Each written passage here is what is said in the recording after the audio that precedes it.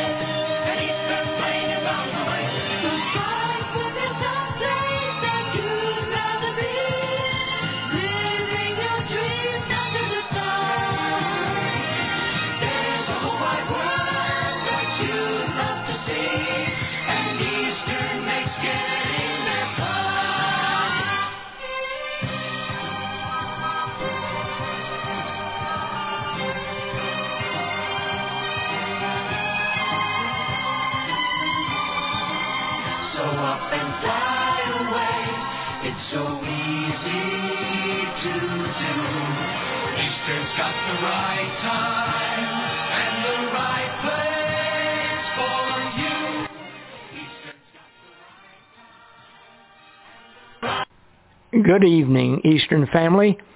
Thanks for tuning us in. From 1927 until Eastern's last flight in 1991, the men and women have lived the history of our great airline.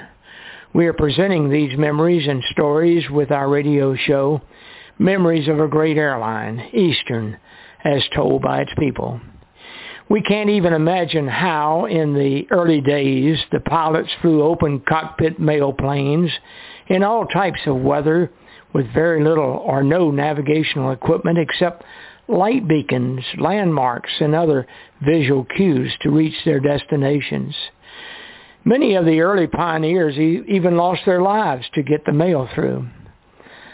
Some were even heroes to people along the mail route from New York to Miami by spotting fires of homes and businesses, then turning their mail planes to the affected property, circling and alerting those on the ground about the impending danger. This was a type of concern Eastern people displayed over the years. We read a story of June a couple of episodes ago, and the same concern led June Hatton to pay for an airline ticket for a soldier returning home to be with his family. He could not afford the cost, so she paid for the flight. It's typical of the Eastern employee. I remember receiving medical help when I first was hired by Eastern and still on probation at 6 months with the company. Eastern paid all of my wife's hospital bills when she had a stroke and gave me the time off that I needed. This was the company we worked for, ladies and gentlemen. I'm more convinced than ever, looking back at those wonderful years we had with Eastern, that the legend will live on long after we are gone. With the memories we share every Monday evening and stories yet to be written, Eastern will not be forgotten even by our descendants. If you have a story to tell, we want to hear from you. So stick around to the end of this broadcast and we'll tell you how to go about getting it on the air. Now, Linda and Harry, let's tell the story of Eastern as told by its people. Eastern buys Caribair. Let's hear how Eastern expanded in the Caribbean. This is a story from The Wings of Man by George Lyle. Caribair was a small airline that had been founded as Caribbean Atlantic Airlines in 1939 by two Spanish brothers. While Benigno Trigo, the older brother, had been at the airline's founding, he had quickly and quietly abdicated in favor of his younger but more dominant sibling, Dionisio. During the 1950s, the airline covered the immediate islands adjacent to Puerto Rico with 4 Douglas DC-3s, and by all counts did a very good job of it. In the 1960s, the airline expanded further south to Trinidad and westward to the Dominican Republic and Haiti. 6 Convair 340s were bought from Braniff Airways. Caribair was doing so well that Time magazine featured its success in an article under the headline Jackpot in the Sky. With all this recognition came a plethora of suitors for the airline. But Dionisio was not having any of it. Instead, he dedicated all of his efforts to expanding and modernizing Caribair. One of the first big issues he confronted was the selection of a turbine engine to upgrade the piston engine Convair liners. The choice was between Allison, part of General Motors, and Rolls-Royce. I'm sure both the presentations made to Dionisio by both Allison and Rolls were both technically perfect. But as I later was to become aware of Dionisio's personal quirks and propensities, I am sure what won the day for the British were the niceties that they placed at his disposal. Rolls did not send a salesman to Puerto Rico to make a pitch, but instead invited Mr. and Mrs. Trigo to be their guest in London. First-class tickets on British Overseas Airways Corporation, a limousine at their disposal, and the royal suite at Claridge's, plus a presentation intended by the chairman of Rolls-Royce, an event usually reserved for sales pitches to the mega air carriers of the day, went a long way to quickly resolve the transaction. The introduction of the Rolls-Royce Dart-powered Convair 640 was so successful that Dionisio was soon on a new acquisition binge, placing an order for 3 DC-9 Series 31. He used the Fiesta jets to further lengthen his route structure, starting non-stop service from San Juan to Curacao and Aruba, Jamaica, and Miami. Now Caribair was starting to compete with the likes of Pan Am and British West Indian Airways, which did not take too kindly to anyone invading their home turf, especially a small newcomer such as Caribair. It did not take long for the battle to be joined, with the worst of luck occurring to Caribair's right when they could least afford it. While they were operating a lot of daily legs, most of them were of short duration, rarely exceeding 1 hour. This made for a lot of takeoffs and landings, creating a tremendously stressful situation and a horrific amount of carbon buildup in the dart engines of the Convair liners. The result was that they started to fail with such frequency that it was practically impossible to maintain any semblance of schedule. At the same time, increased competition was taking its toll on the load factor of the DC-9s. The fact was that while Caribair had been an attractive investment possibility for mainland carriers heretofore, with the deterioration of its schedules and equipment, its appeal had all but disappeared. Where it had been a profitable operation, it was now bleeding red from every route segment that it operated. It was this Caribair that approached Eastern seeking a possible way out of its problem through a sales agreement. And it was this scenario that occasioned my being asked to join an Eastern acquisition team to study the possibility. The team was composed of Allison Wade, a lawyer from Eastern's Washington law firm and an expert in acquisition, Steve Smitzko, Eastern's treasurer and financial wizard, and myself. We arrived in San Juan late in September 1969 with instructions to assess the assets and liabilities of Caribair. Outside of serving as a counselor to the other two in matters relating to the pricing of actual assets, my primary job was to establish the possibilities of future schedules that could produce value to the combined operations. However, by the time we arrived in San Juan, Caribair had already defaulted on its loans to Banco Popular of Puerto Rico. And there was also often happens in the tightly knit communities of Latin American countries, both Dionisio and the chairman of the bank, Rafael Carrion, who had been lifelong friends, had taken personally and were now at each other's throats. Joint negotiating was completely out of the question. Toward the middle of December, we were finally able to bring the parties sufficiently close together so as to allow us to make an offer and be confident that it would be acceptable law. The one fact that all three of us had continuously emphasized to our principals in New York was that for Eastern to be successful in its bid for Caribair, there had to be methodology defined in order to keep Caribair from collapsing from lack of operating funds while awaiting final approval for the purchase from the Civil Aeronautics Board. On December the 15th, 1969, Eastern finally announced that agreement for the purchase of Caribair had been reached and that it was filing immediately for approval of the transfer of the routes. The announcement noted that due to the deteriorating financial condition of Caribair, that it be allowed to name a management team that would act independently of Eastern management, reporting directly to the Eastern Board of Directors. In what seemed to me at the time to be an afterthought, it designated me as the head of the team, reporting directly to the board. When we discussed the real meaning of my assignment, it was agreed that while I would be technically off the Eastern payroll for the purposes of benefits and other rights, I would continue as a corporate vice president. Once again, my life had taken a hard and accelerated turn from what would have considered the normal career path.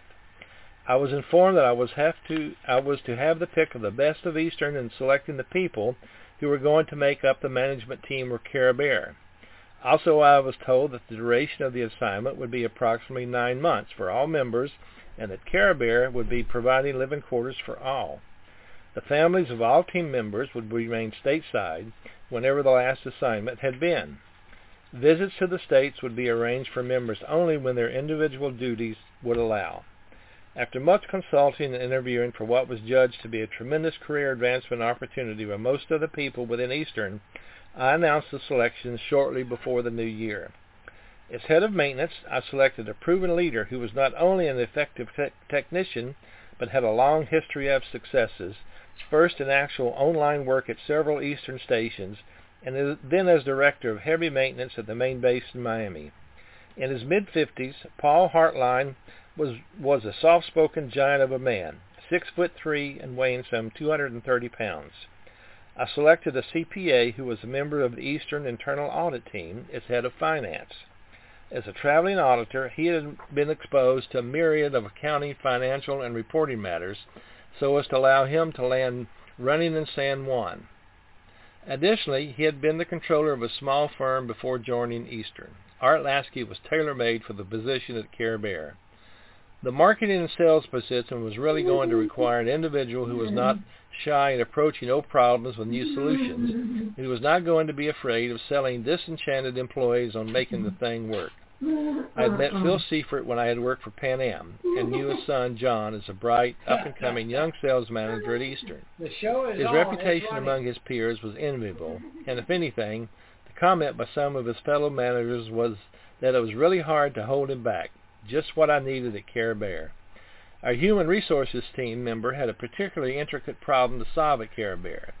He was going to have to continue to work under the existing Caribair rules, but at the same time prepare the entire workforce for its eventual absorption by Eastern. Not a very easy task.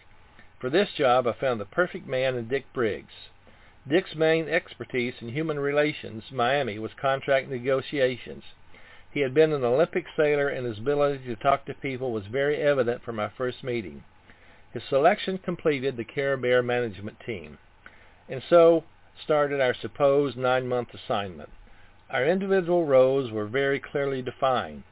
Paul Hartland had to come up with a quick fix to the Convair engine problem that was destroying our ability to meet schedule performance.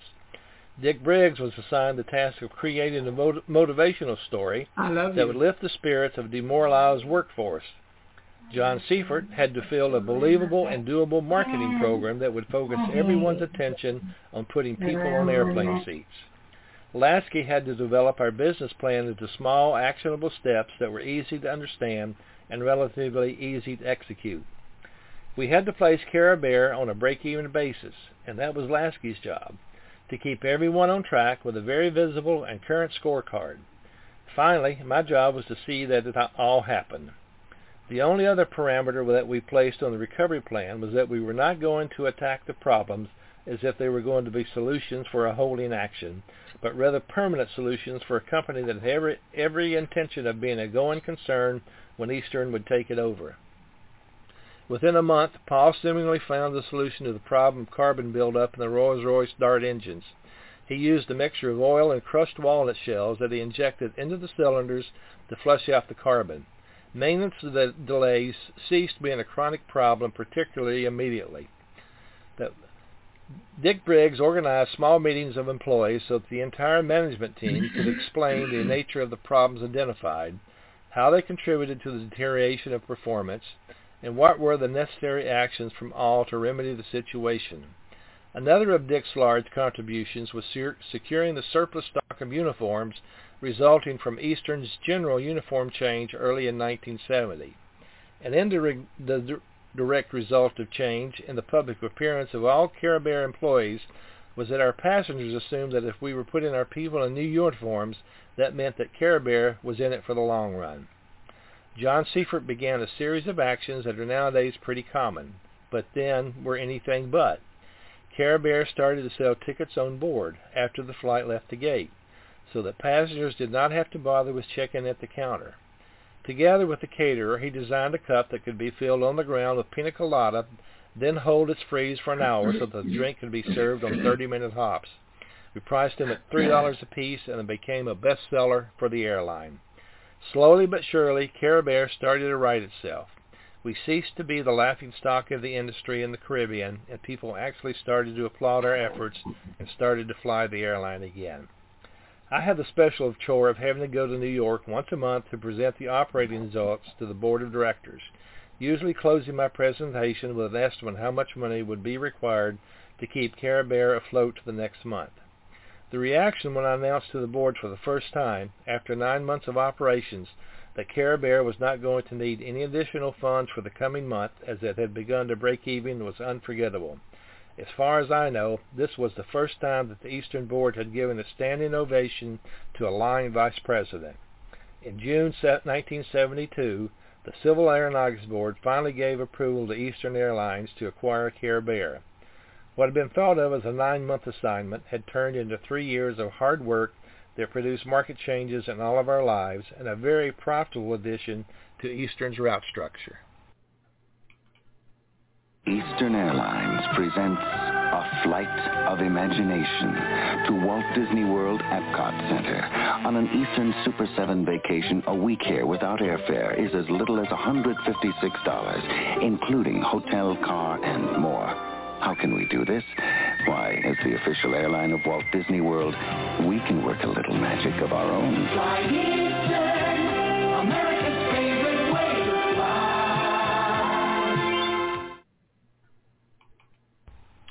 Here's a couple of observations that were sent in to the repartee mailbag. This first one was from Bob Shipner.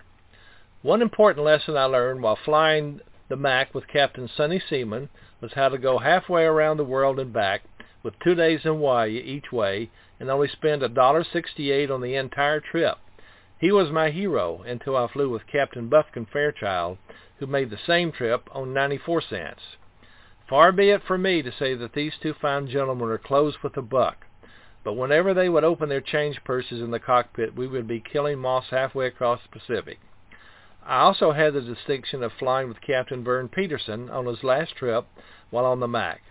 I'll never forget the little spit and polish Marine corporal who was guarding the gate to Pearl Harbor when we pulled up to the gate in our rented car. We were getting a bit of a rough time from him until Vern whipped out his ID card, which identified him as Marine General Vernon A. Peterson.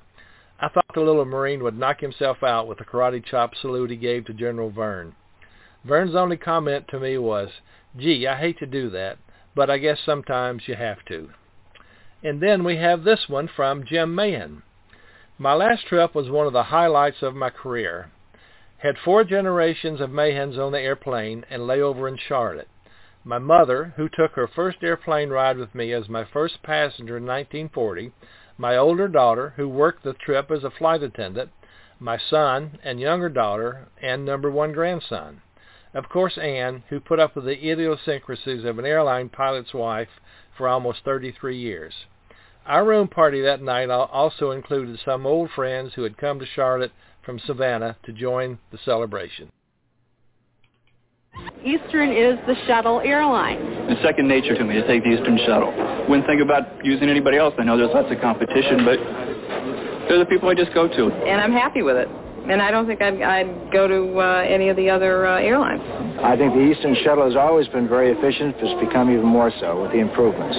Improvements like snacks and beverages, roomier seating, and more comfortable terminals. The Eastern Air Shuttle Plus. You've gone from a cab ride to closer to a limousine ride. Fly Eastern, Number 1 to the Sun, by Elizabeth Alexander Trainer. Fly Eastern, Number 1 to the Sun. That was the theme song I sang all the way to my exciting new position with Eastern Airlines as a flight attendant in 1965. From the mountains of New Hampshire came a young lady who couldn't wait to see more of the world while working very hard. My parents had returned from a trip to California some years earlier and thought this would be the very best job for me, and they were right. There are many memories, most clouded by time, but I'll recall a few as I contemplate the best years of my working life. During those early days of my career, the camaraderie of my coworkers and indeed that of all the company personnel I worked with impressed me. Winnie Gilbert's training school was a place of new friends and tests. The Miami Springs Villa were lovely, sporting palm trees and flowers I had never seen before, located in a land that was warm even in the fall months. Upon graduation, I was sent to New York to find a place to live and shuffle between 3 airports. Of course it was exciting, new and a little bit scary to be on my own with a new roommate and a job while relatives were many miles away. The world was calling me. I loved the variety my flights provided. It was really a kaleidoscope of new people and destinations, with every day filled with new adventures. I bid for charters if they were going to any place I had never visited before, so that left many possibilities. At that time we could bring back lilies and British chocolates from Bermuda, as well as pineapple and rum from San Juan, so I treated my family to these goodies as I told them of my flights, and I met many famous and interesting passengers. There were movie stars and comedians, a race car driver, and authors, the Reverend Billy Graham, the Lettermen, who were popular singers of the time. Imagine my embarrassment when asking Mr. and Mrs. Mike Wallace for their name in first class flying from New York to San Juan. I wasn't watching much TV at that time, was I? There were kind people, and unfortunately very rude movie stars too. One of the most polite was John Forsythe, who not only used my name, but was also charming during the flight. Most of the well-known personalities were very nice to us flight attendants, but I can think of one actress who was less than pleasant and is best forgotten. There were sick children to comfort, elderly ladies to help in wheelchairs, and Tiffany pearls to search for on the floor of first class. There were 2 quick beverage and food services, and the first-class-only flights from New York to St. Louis. These flights that had 5-cart China service up and down first-class aisles and were a treat for the passengers as we arranged flowers, presented different choices of food, and poured endless champagne. I remember a lady who, not having flown before, was convinced that we were not flying in the air at all. She just knew that this was as comfortable as her living room, and she was so surprised to see her destination a couple of hours later. That says a lot for smooth takeoff and landing. Favorite among my flights were the 8 months in a row that I flew to Bermuda from JFK International Airport. Honeymooners with hands held across the aisle, happy vacationing families looking forward to pink beaches, businessmen intent on new horizons. All were treasured passengers. Having spent many days off in Bermuda, I enjoyed sharing my observations and recommendations. From time to time, I saw my travelers on other flights, and I would greet them by name, which would bring a nice smile of recommendation. It was another way to keep them returning to Eastern. One memorable flight from JFK to San Juan evidently broke some altitude and speed records. Although my vague memory does not allow the actual numbers, we as a crew were happy to have created the milestone. And of course, the cabin and cockpit crew were great co-workers. Our cooperation making the flights the best possible was always a meaningful part of my flying. I always felt the passengers knew when the crew was cohesive and could react in a positive way toward each other and them. Oh yes, the good old days when flying was so different. I worked hard, loving every minute of it, wearing my custom-made navy blue Don Loper suit and pillbox hat. Without a doubt, flying was my very favorite paid position. It was a pleasure to be part of a wonderful airline, now remembered so fondly by many personnel and passengers. This winter, you need all the summer you can get.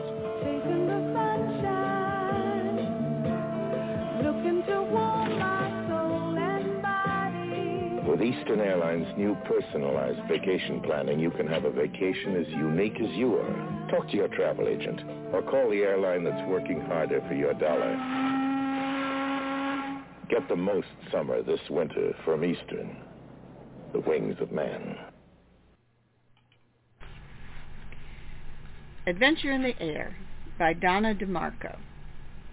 In the days before terrorism, security checks, taking your shoes off and firing up your laptop for the TSA, the airport was a place of excitement and entertainment.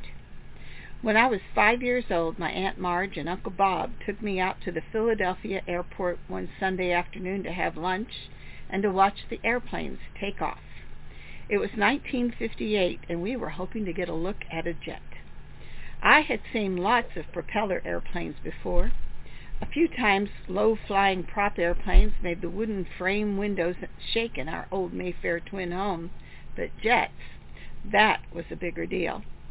I remember watching a jet taxi out and lumber down the runway as I was thinking there was no way that this giant with no propellers was going to be able to lift off. I remember seeing it lift skyward, leaving trails of black vapor, and I was hooked. That day I told my aunt and uncle that when I grew up, I was going to work for the airlines. Throughout grade school and high school, as my peers decided whether to be a nurse, a secretary, or a school teacher, which were the professions the guidance counselors were hard selling for schoolgirls, I remained true to my calling. I did, in fact, take a service representative position with a telephone company to bide my time until I was 19 and a half, old enough to apply to an airline. My very first flight was the one to Miami to begin training for Eastern Airlines. It was during the height of hurricane season, and I do not think we missed a single storm cloud the whole way there.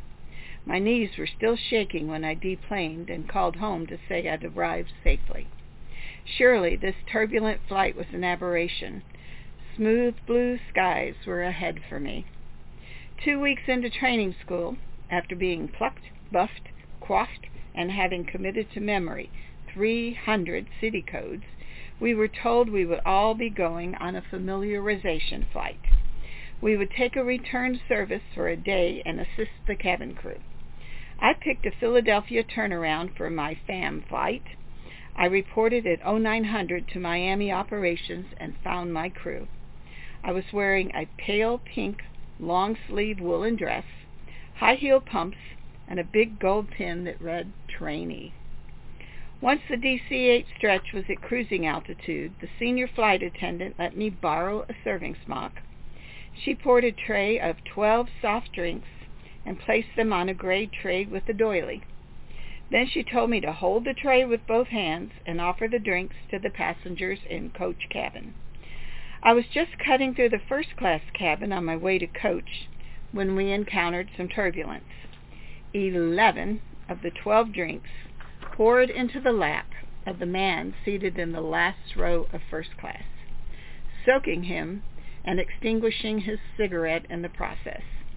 The last drink perched on the edge of the tray, and that one poured onto his head as I bent to begin cleaning up the mess. I was mortified, waiting for him to yell or something, but he erupted with a big bellowing laugh that served to make the rest of first class turn around to see what I had done. He was such a good sport, and he made me feel at ease. Surely things had to go better after this. Not so. The turbulence continued, and 4 separate times the captain asked the flight crew to suspend service and sit down. The senior flight attendant trusted me to do the rolls in first class, stating that even if I dropped them, at least no one would get hurt.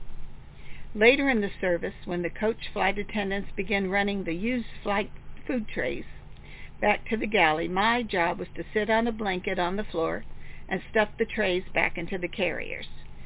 The turbulence continued, and I was holding on to the galley curtains with one hand as I stuffed the dirty trays with the others. I had crammed more than 50 trays into a carrier designed to hold 36 before the crate told me there were other empty tray carriers that could be used. The lasagna stains made a border on the part of my pink dress that hung below the smock, and I still had to work the flight back to Miami with the same crew. The dinner flight back to Miami was a little less chaotic. The weather had improved, and we had a headwind which gave us more time to complete a leisurely, top-notch meal service. I may have spilled a few things on that flight as well, but at least it wasn't 12 sodas on the same guy. At the completion of the flight, the senior flight attendant gave me a sealed envelope to give to my training instructor back at training school. I was afraid she had documented my inability to walk and serve beverages at the same time. My airline career was going to be over before it had even begun. On the following Monday, in front of my entire training class, the instructor read a note from a senior flight attendant that commented on a trainee so poised and confident that she could turn an embarrassing moment into a funny anecdote, and who had such a superb work ethic as to stick with the task, however messy, until the job was done. She further said it was a pleasure to fly with me. After that rocky start, I continued to fly for almost 20 years until my beloved Eastern Airlines closed its doors in 1991. The friendships I made at Eastern have survived, and those same folks are my friends today. What a wonderful, joyful career filled with adventure and camaraderie. Everything else, before and since, has been just a job.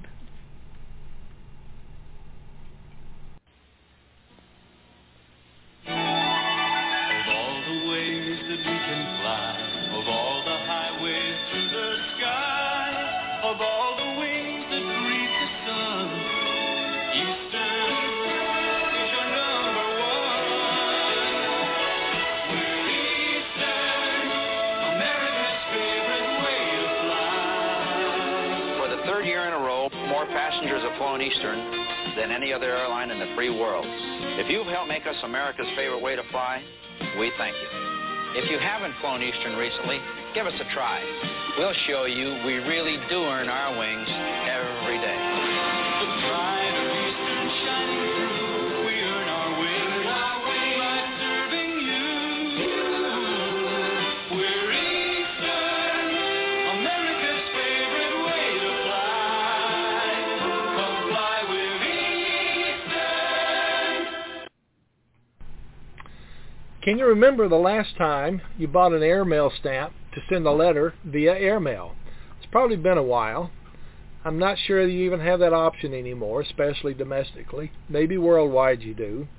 But of course, with the advent of email and Federal Express and those type of things, you really don't need to use airmail anymore. But we're going to learn a little bit about the early days of the airmail personnel. This is from the book From the Captain to the Colonel by Rob Sterling.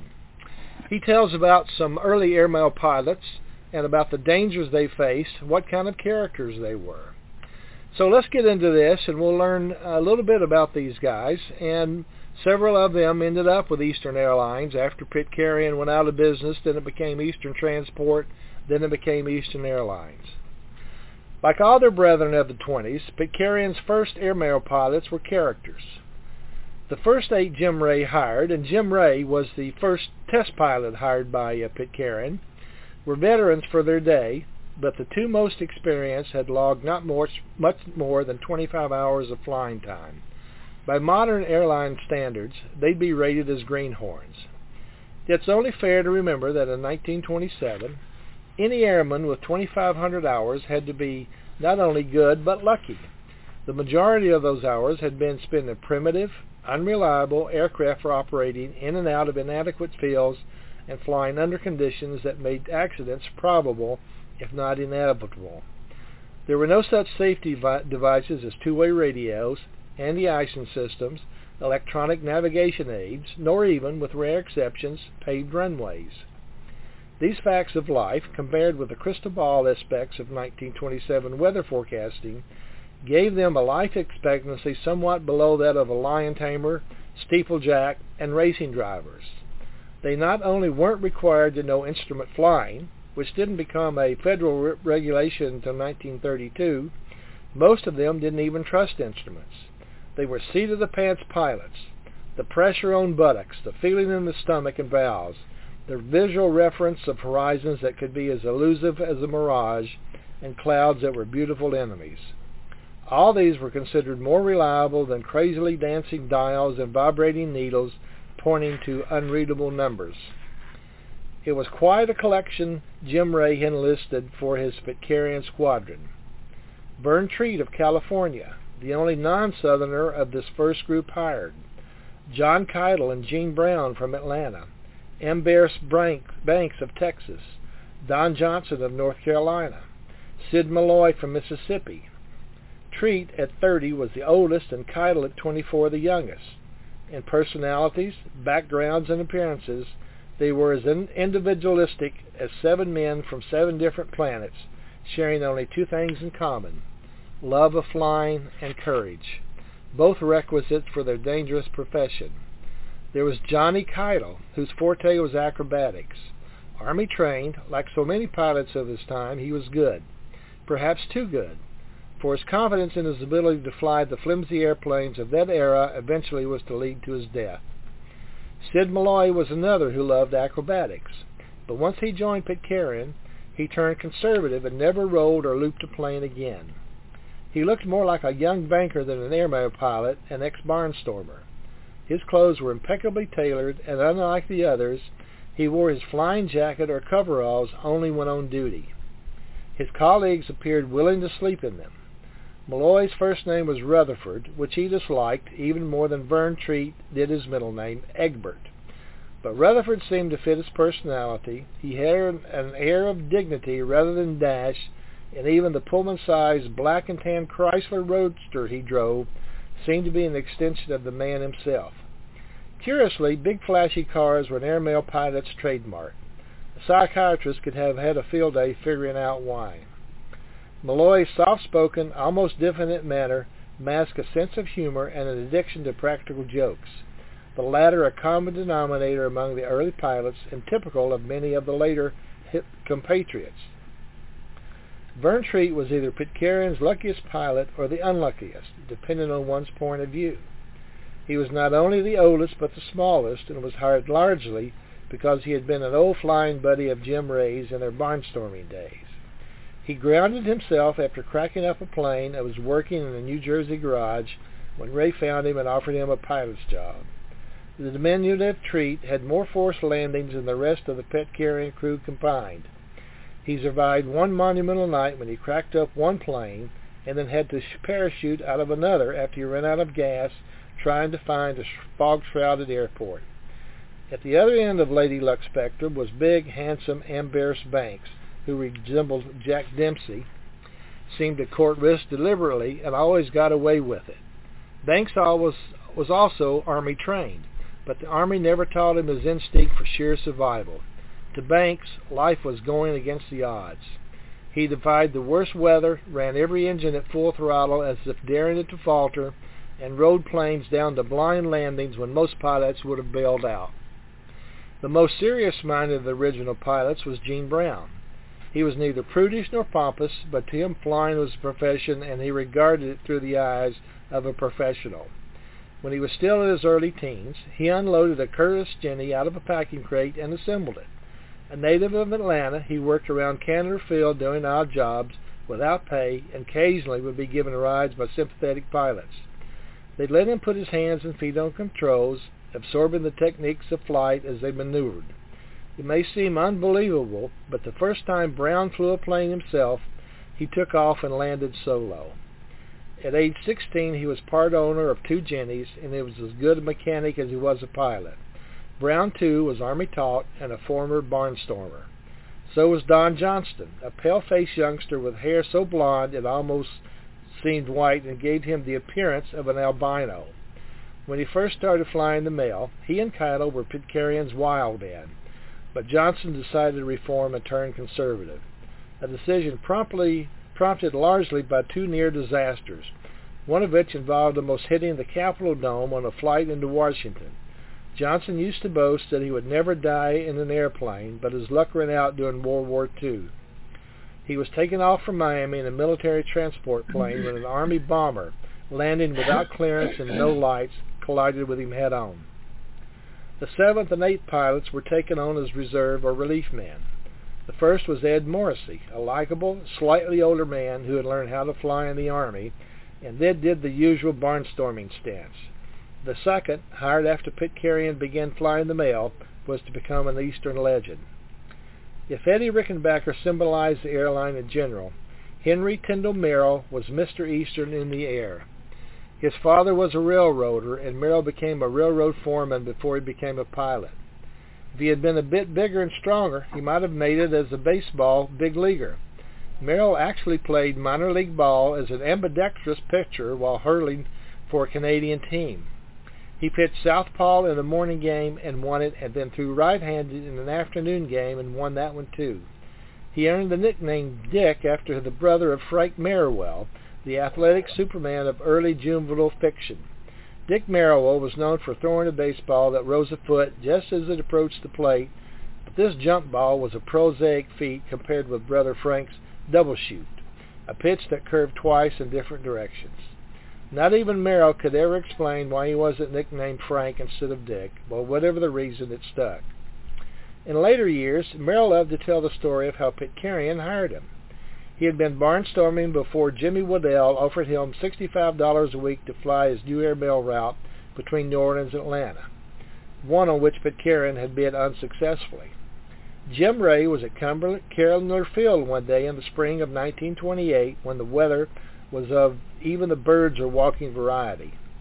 Ray had just finished commenting to a companion that an eagle couldn't find Candler in this slop, when a Waddell mail plane suddenly materialized out of the rain and fog like solidifying ectoplasm and made a perfect landing. Ray made a point of introducing himself to the pilot. "That was one hell of a job flying," he added admiringly.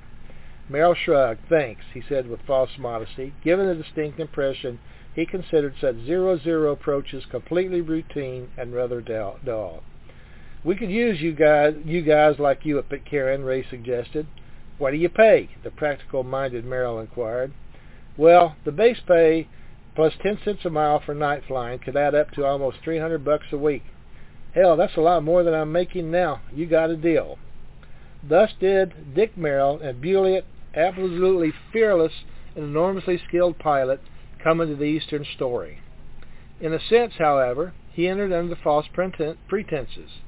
Not for a long time was he to confess to Ray that his impressive landing at Candler was 99.9% pure luck. He was hopelessly lost and located the field only after he broke out of the overcast and found himself heading for a tall office building in downtown Atlanta. Fortunately, he recognized a street he knew led to Candler, and he followed this to the airport. With 5 pilots and 2 reliefs lined up, Pitcairn was still not ready to roll on Airmail Route 19. Even then, as it is today, the airborne operation of an airline were only the visible tip of the iceberg. What happens in the air is merely a culmination of what far more people have done on the ground to make each flight possible. Of Pitcairn's 41 employees assigned to the airline, only 7 were pilots, and the other 34 played vital, if not as in glamorous, roles. So that's the first part of some early employees of Eastern. We'll learn about another employee in the next session. After a long business trip, the last thing you need is a hassle at the airport. That's why Eastern has one-time check-in. It's like going from the curb directly to your plane. Because Eastern can give you boarding passes for your entire trip the first time you check in. One-time check-in. Eastern's way of wishing you many happy returns. At Eastern, we earn our wings every day.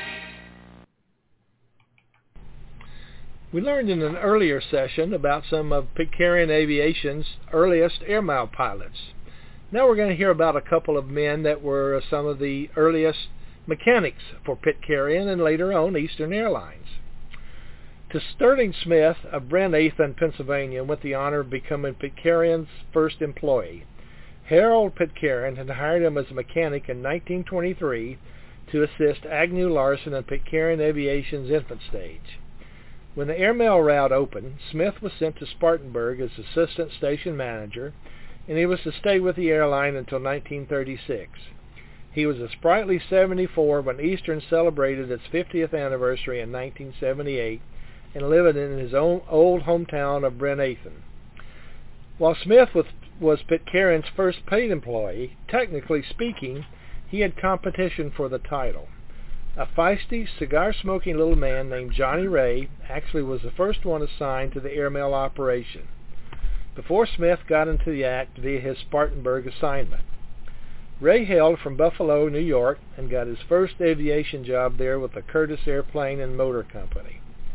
Curtis trained him as a mechanic, specializing in engines, and he had few peers in that area.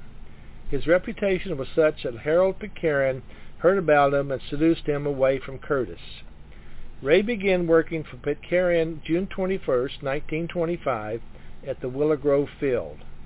As the time neared for Pitcairn to submit his mail bid, he called Ray in to brief him on his airline plans. "We'll be using Richmond as our principal maintenance base," he informed the stock mechanic. "It's just about at the halfway mark for the system, so you better go down there and set things up." His first shop was a room the size of a small kitchen, located in one corner of a dirt floor hangar. He could be found there almost any hour of the day or night, working with tools that included some he had to make himself. He did his first engine overhaul personally, partially because he didn't trust anyone else to do the job properly, and also because his handful of assistants could have recorded their collective knowledge of aircraft engines on a postcard. He literally was hiring mechanics off the street. One day he spotted a young man wandering around the runway area. Ray, as usual short-handed, stopped him. "You looking for somebody?" "Not somebody, something, a job." "What do you do?" Ray said. "I'm a sewing machine mechanic." "Well," Johnny growled, "if you can fix a sewing machine, you must know how to use tools. You just got hired." Ray recalls that the boy stayed with him 18 years and finally quit only because he refused to join a union. It was strictly on-the-job training under Professor Ray, whose modus operandi was 1/3 improvisation, 1/3 ingenuity, and 1/3 pure guesswork. But the little man was good. To Johnny Ray, airplane engines were like living creatures to be cursed or coddled, disciplined or babied.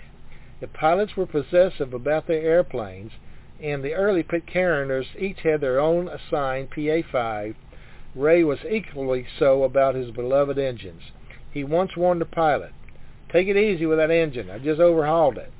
The pilot took off for a brief test hop and roared at full throttle across the field over Ray's head. In total but understandable frustration, Johnny fired his only available anti-aircraft weapon, a big hammer, which he threw in the general direction of a zooming plane. It missed the target by about 100 feet And what made it worse was that Ray was never able to find that hammer again. It was another early employee who gave Johnny Ray his most unusual chore in the nearly 3 decades he was to spend with Pitcairn/Eastern. That was the ex-Navy Lieutenant Harold Elliott, who became Assistant Operation Manager under Jim Ray after his discharge. Elliott had won his naval wings despite the handicap of a wooden leg.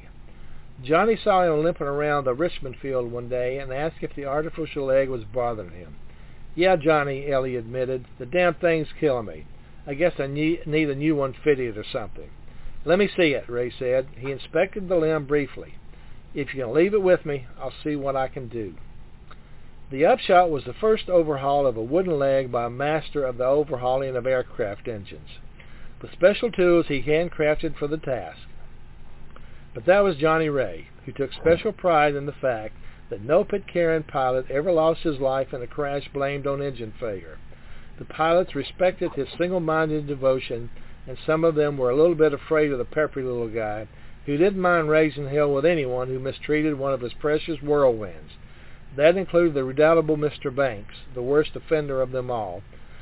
A common thread of motivation was woven through the minds and hearts of the Pitcairn pioneers: love of aviation and faith in its future.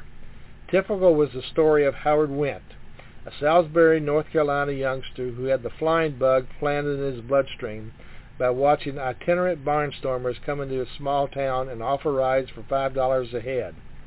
Went borrowed the money for his first flight and was hopelessly hooked.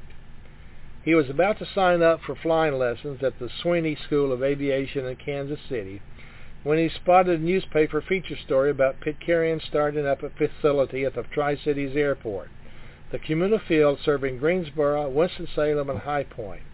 Went through the new Pitcairn manager at Tri-Cities, Henry Rafus, a veteran associate of Harold Pitcairn, inquiring about the cost of flying instruction.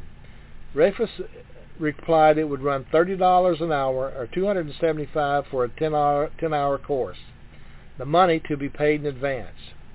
Went had to borrow half the amount from a friend and took the rest from his depleted savings. He was working as a street cleaner in Salisbury at the time, so he could take flying lessons only on weekends, doing the town's business section early Saturday morning, then taking a bus to Greensboro for his lessons. He talked Rafus into letting him work at the field Saturday afternoon and all day Sunday, selling tickets for sightseeing rides and fueling the Pitcairn Aura Wing stationed there. This helped him pay back his loan and took care of a Saturday night hotel room at Greensboro, which cost him the then considerable sum of $1.50 a night. When Rafus was hospitalized from injuries received in an Aura Wing crack-up, none other than Sid Malloy ran the airport in his place. Went was startled to discover that Malloy was a barnstorming pilot who had given him his first ride, and Malloy eventually qualified him for his first solo. Went still wasn't experienced enough to rate a pilot's job, but Malloy liked him and finagled a job for him as Pitcairn mechanic under Johnny Ray at Richmond. Went remembered years later that Ray's shop was clean enough to cook in. Johnny always wore a white shirt working on those engines, and it stayed clean, he recalled. Went was to stay with the Airlines 44 years, mostly as a dispatcher and occasionally as a reserve co-pilot in the days when flight crew requirements weren't as stringent as they were to become. His background and experience were rather typical of the average Pitcairn employee, and a starting mechanic's salary of $86 a month for an 11-hour day, 6 days a week explained why Pitcairn's monthly payroll when the airline was launched totaled less than $10,000. 50 years later, it would amount to $63.3 million a month. Airmail Route 19 went into operation May 1, 1928, with a starting fleet of 6 airplanes. 4 to fly the line, 1 earmarked for Jim Ray, and the 6th assigned to reserve, just in case the Lord failed of Johnny Ray. Theoretically, there were only 7 pilots. But it was surprising how many management personnel could be called on for cockpit duty if the need arose. Virtually every man in this emergency pool was assigned a station manager's job. Rafus, for example, was a good pilot, and executives like Jim Ray and Harold Elliott could and did fly the mail on occasions. Memories of a Great Airline have reached the end of our broadcast tonight. We hope you enjoyed the stories as told by the Eastern family and read by Linda and Harry Lindquist and me, Neil Holland. The stories will continue with next week's broadcast of Memories of a Great Airline, Eastern, as told by its people. If you have memories you would like presented on the air, we hope you will send them to us so they can be read and heard by the Eastern family. You can even record them on your computer's voice recorder and send them to us, and we'll include them on a future show. Send via email to eneilholland@yahoo.com. That's Neil, Neal, Holland, Holland, @yahoo.com. It must be in an MP3 or a WAV file to work with our broadcast. These are the formats that most computers use. Also, we hope you will tell your friends about these broadcasts, and if you miss one, you can always go to blogtalkradio.com/Captain Eddie, that's CAPTEDDIE, and select from the episode's archive. Our Eastern theme music tells us it's about time to say goodnight, Eastern family. From Linda, Harry, and me, we'll see you at the gate next week. Good night, Eastern family.